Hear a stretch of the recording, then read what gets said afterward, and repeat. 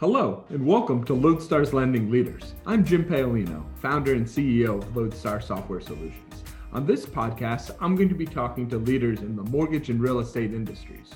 Our goal is to talk about current events, interesting things from their end of the industry, and anything else that we feel is fascinating.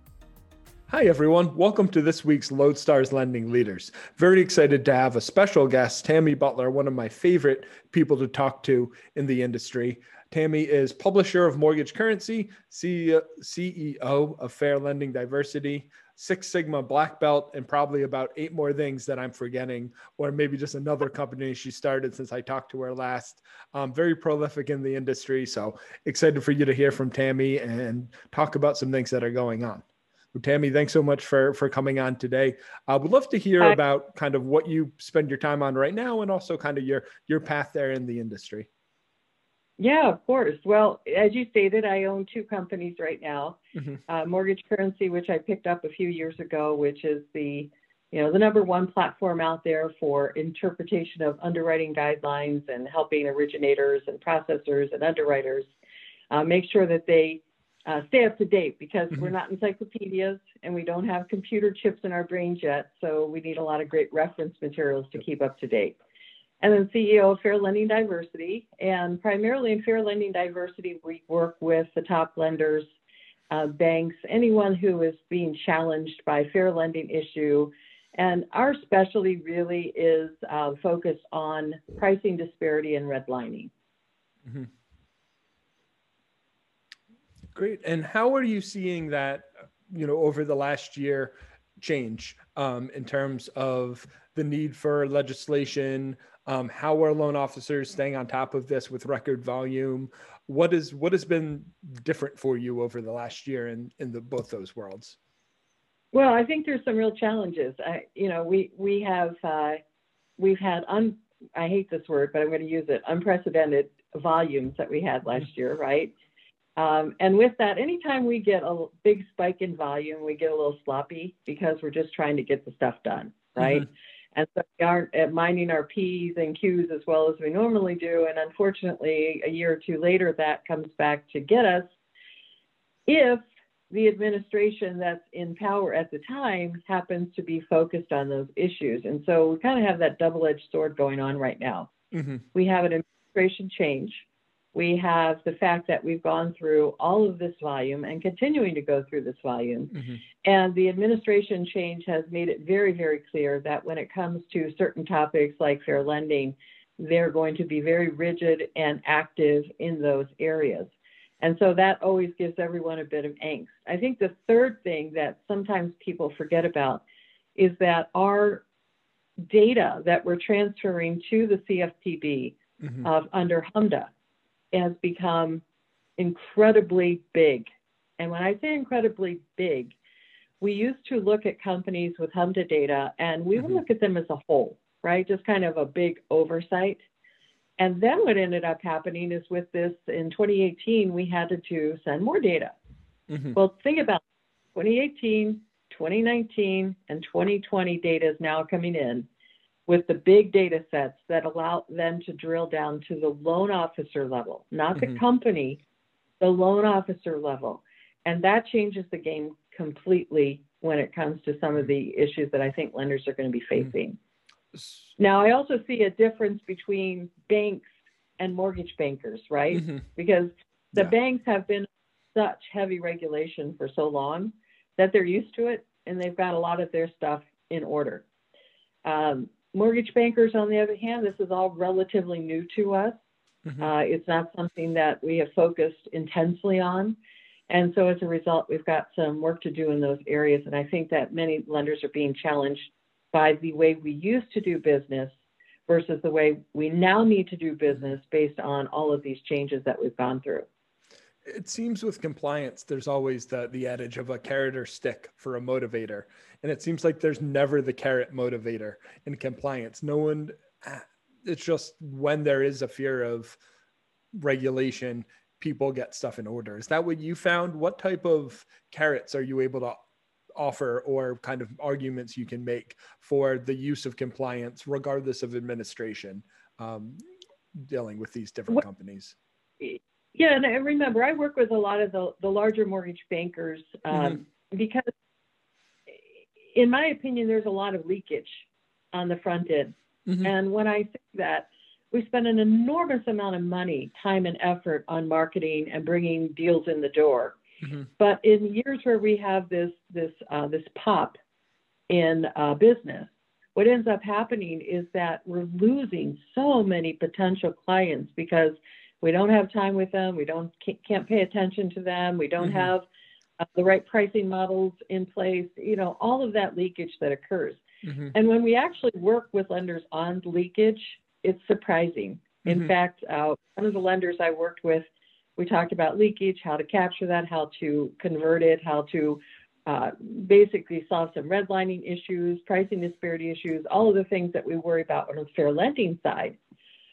But the nice thing about it was that after we were done and put these things in place, the one branch that we did the beta testing on about 6 years ago, that one branch popped into an extra $1 million in income that they had never anticipated because we put all of that in place. And of course, after that, they rolled it out to all of their branches nationally. So I think that sometimes we can't see the forest for the trees because we're only looking at what's in the pipeline and what's committed versus what we're losing in that front end.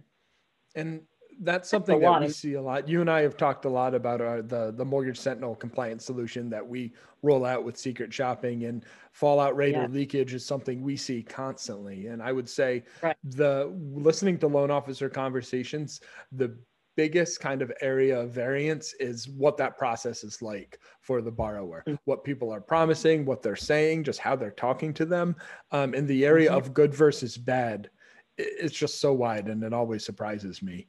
But how do you quantify that leakage when you're going in and talking to a lender? How should they be thinking about something that's that kind of opaque of, I don't really know what files I don't get because I don't get them? Right. Yeah. Well, we started small. We tested branches. We picked up some metrics from there. And so we've been able to formalize that a bit. So we know on your branch about how many they're losing each month. Of course, every branch is different, right? But for the most part, we have some great averages that we've built in there. But I agree with you on the mystery shopping side that you all offer. There's just a tremendous amount of stuff going on out there. If you look at Facebook and what they think are private groups, right? So they're a member of a private group, the loan officers, and they think that anything they say is private, not realizing that in litigation, all of that stuff is called into record. It's all there. It's not private. Anything you say on social media platforms, in chats, in text messages, it's not private. So don't get caught up in that. I think everything is private because I have put it in a private group. Those are some of the things that we also talk to them about, and I'm sure that you do with the mystery shopping. But you really have to kind of get your arms around the front end, and to use an old phrase that's still used today, it's like herding cats, right? So you've got people out there who are originators. I used to be a top producing originator. I totally get this mentality, right? I'm out there, I'm building my business. I'm, like a Wild West cowboy, and I'm going to go out there and conquer the world and do what it takes and all of that. And rules don't apply to me, and that kind of mentality that we have out there. But that was a long time ago when I originated. Rules now do apply. Rules do take down companies. And as a result, we want to make sure that we're communicating it to our sales staff in a way that they get it, right? That they understand what the repercussions might be. Not compliance said you have to do this because, like a parent, right? But this is why it might be important to you so that you can keep your license and how it affects everybody and how you can actually do more business. And so we focus on two things. I focus in fair lending work that I do, I focus on making sure that we keep our profit models intact, making sure we increase the profit that we're getting, right? But at the same time, curing things like pricing disparity and redlining. So you can do all of that. You don't have to give up any of those in order to be a fair lending compliant lender. And then I think finally the last thing is there's a huge misunderstanding of fair lending, right? Huge misunderstanding. People say, well, I don't discriminate against anybody. Well, the only color I care about is green. Well, yeah, but I don't think you understand disparate treatment, disparate impact, all of the things that you probably have in place that you don't realize are major fair lending issues that the examiners would have an issue with. And that's really what fair lending is about. It's not about you're overtly trying to discriminate against people. It's all of those policies and practices and the way people do business that are in place that cause you to have some of the issues that the examiners are concerned. Well, so much of this is just baked into the industry and systemic at this point that it's not an overt decision in any way. I'm writing an article for next week right now about a story I saw on MSNBC where a Black couple got their home appraised after putting $400,000 into it. They got an appraisal that they thought was well below market value. So then they had a white friend of theirs pose as the homeowner. Nothing else about the home changed except for her being the homeowner, putting up a few pictures of her family. The appraisal went up 50% or $500,000. Wow.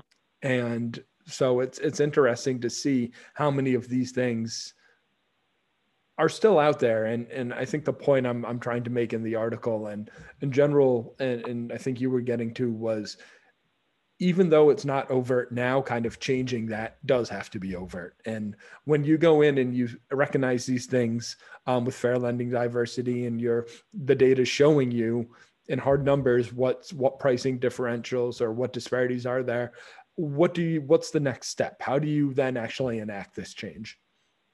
Well, the traditional way in pricing and mortgage lending, right, is very problematic in today's world. So we have things where we've built in the loan officer commissions, which can vary, right? Which means that can vary to the consumer as far as what their rate and price will be. We have built into their varying product margins. So I may have 150 basis point markup on a conventional loan and 350 basis point markup on an FHA loan, right? And that's a lot to try to justify. That's a 200 basis points difference between those two loans, not to mention the differential and probable differential with the loan officer commission. And so trying to explain, well, we've always done it this way and everybody does it this way, right? Yeah. And how that isn't going to work with the examiners hasn't worked with those lenders who have been, caught in those practices.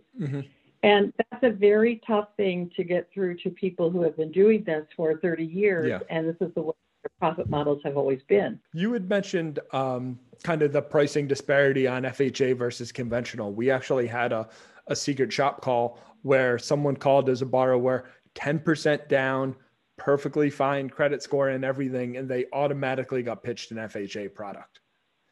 Is it because of a commission? Yeah. Well, I don't know that it would be because of, it could be, right? I mean, we don't know because we don't know how the company is set up.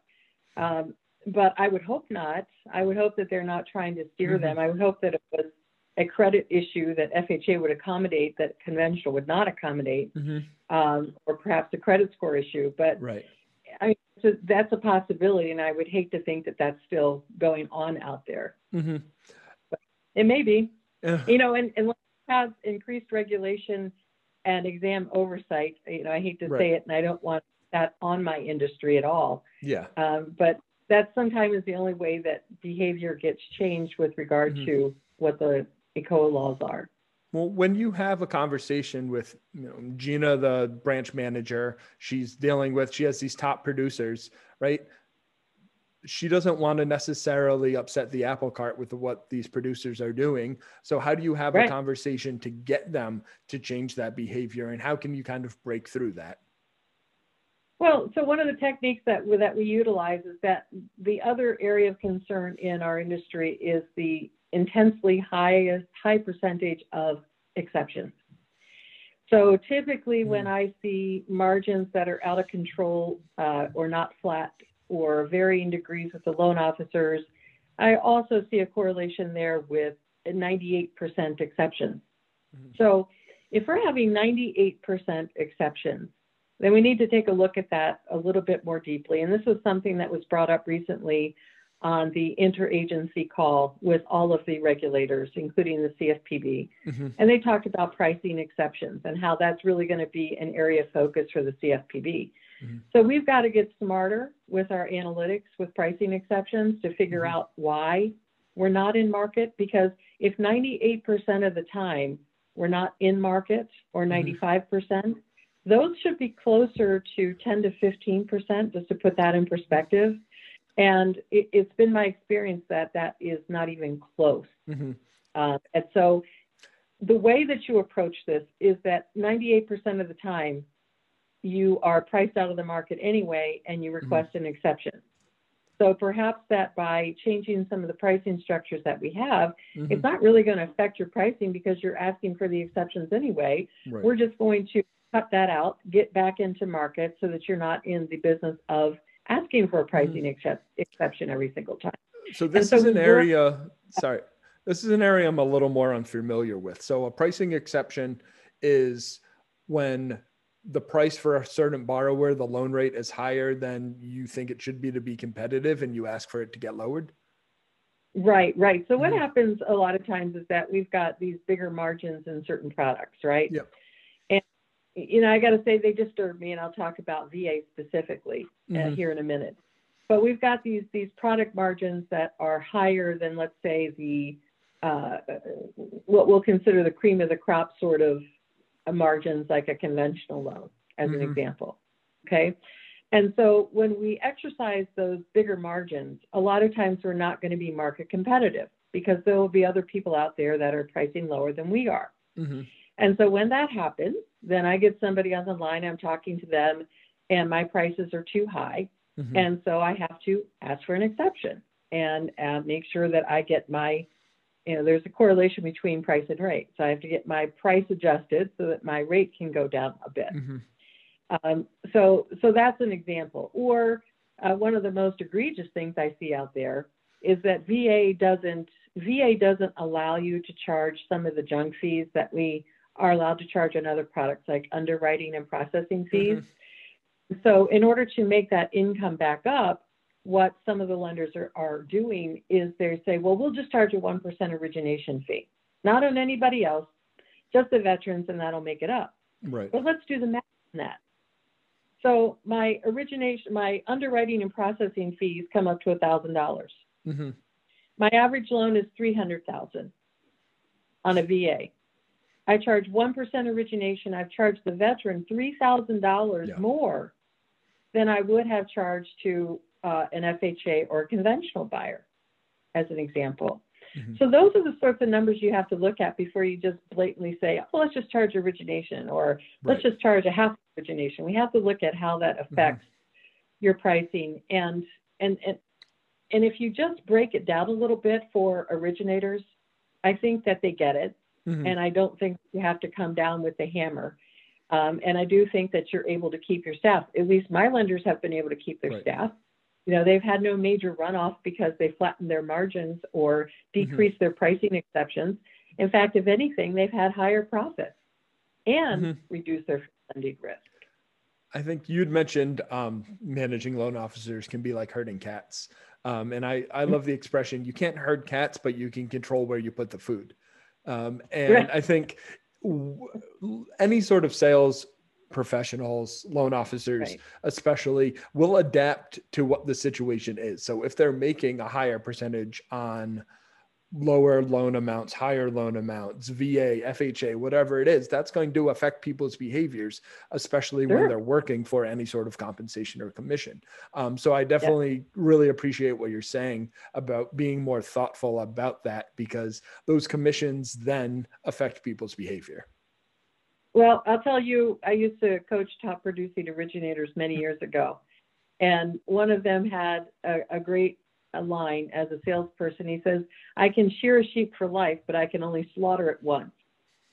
So if I go into my business with the mentality that I'm just going to keep growing and getting referrals and shearing that sheep, it's a lot better than trying to slaughter people here and there in order to get financially.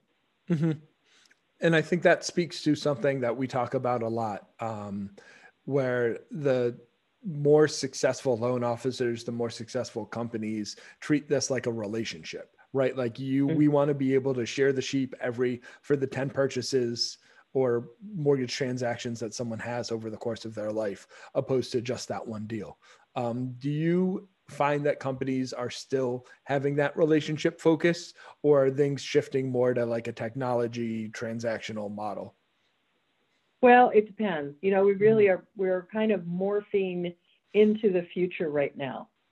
So when I say we're morphing into the future, what's happening is that we are going from more of our traditional retail loan officer in the field to a lot of these companies moving into call center environments with a younger trained staff, like a Quicken is the one that got it started. I actually trained their first 12 employees in their call center when they were Rock Financial. Oh, wow. With scripting. So that was many moons ago. Yeah. But I think we're morphing into those models because it's more controlled and more profit for the companies, right? But that's never going to, in my opinion, get rid of your specialized people in the field. It's just going to, take some of them out that really aren't the right person to do some of the niche stuff that happens in a community or build within a community. People only go to these other platforms because they don't know where else to go. And nobody has taken the marketing time in order to educate them to the point where they know where to go, right? But who's going to do that when you have some of those companies able to do Super Bowl ads and sponsorships and billions of dollars that a publicly traded company can spend when you have a mortgage broker down the street? How can that person compete? Well, you can easily sell against them. I mean, all you have to do is look at the LEs that are being put out, and you can easily sell against them. You might have to use great products in order to do that. Personally, I'm a mortgage coach. I think it's a great product because you can visualize what you're trying to explain to the client in a way that most people will understand that versus just talking to them on the phone. I like that visualization, and I think that's one of those tools. And I think it's a great way to communicate to buyers too, because you're really being thoughtful about them and their personal financial situation. We've integrated with Mortgage Coach. They have a fantastic team. That's great. Yeah, they have a great product. They've been a pleasure to work with. So make a little plug for them there. But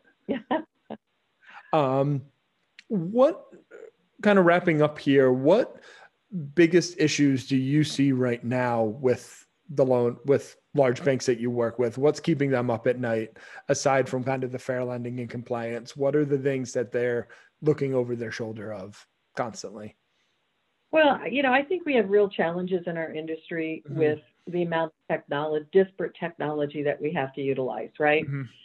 We've got LOS systems that just are way long ago should have been retired and revamped, right?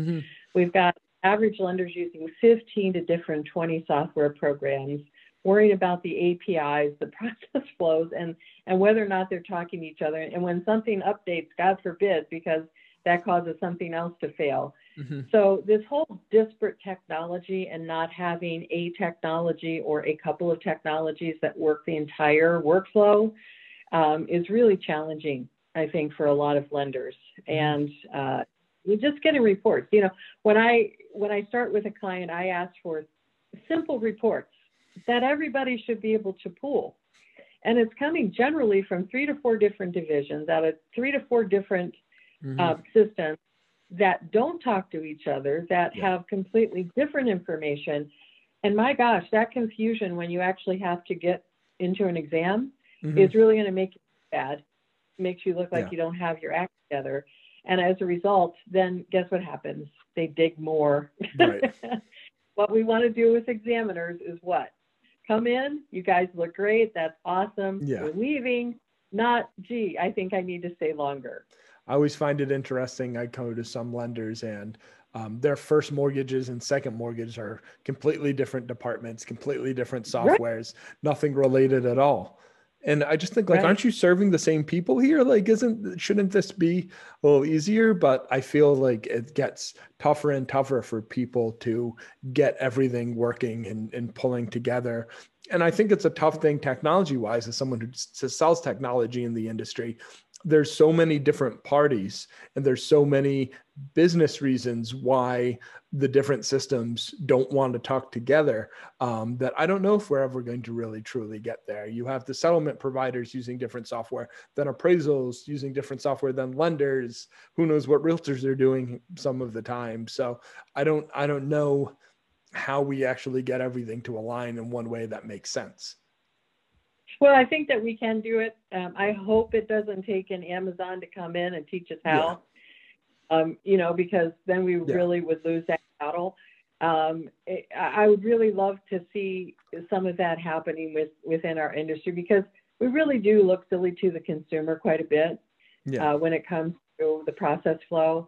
And so it would be nice if we could kind of clean that up. I think the banks are getting there. The banks have they've been doing this and investing and working through that a lot of times with proprietary technologies. They run through their exams much easier because they know what they need to produce. So I think we're still in learning stages in the mortgage industry, and we'll get there without getting blown out of the water by some of these bigger players trying to come in. I know for a while that was kind of the promise of MISMO and the Uniform Closing Data Set of let's get everyone speaking the same language and passing things along so that we can all work on the transaction. And I see you shaking your head there. It has not been the case with that at all, that it's been a fluid process, unfortunately.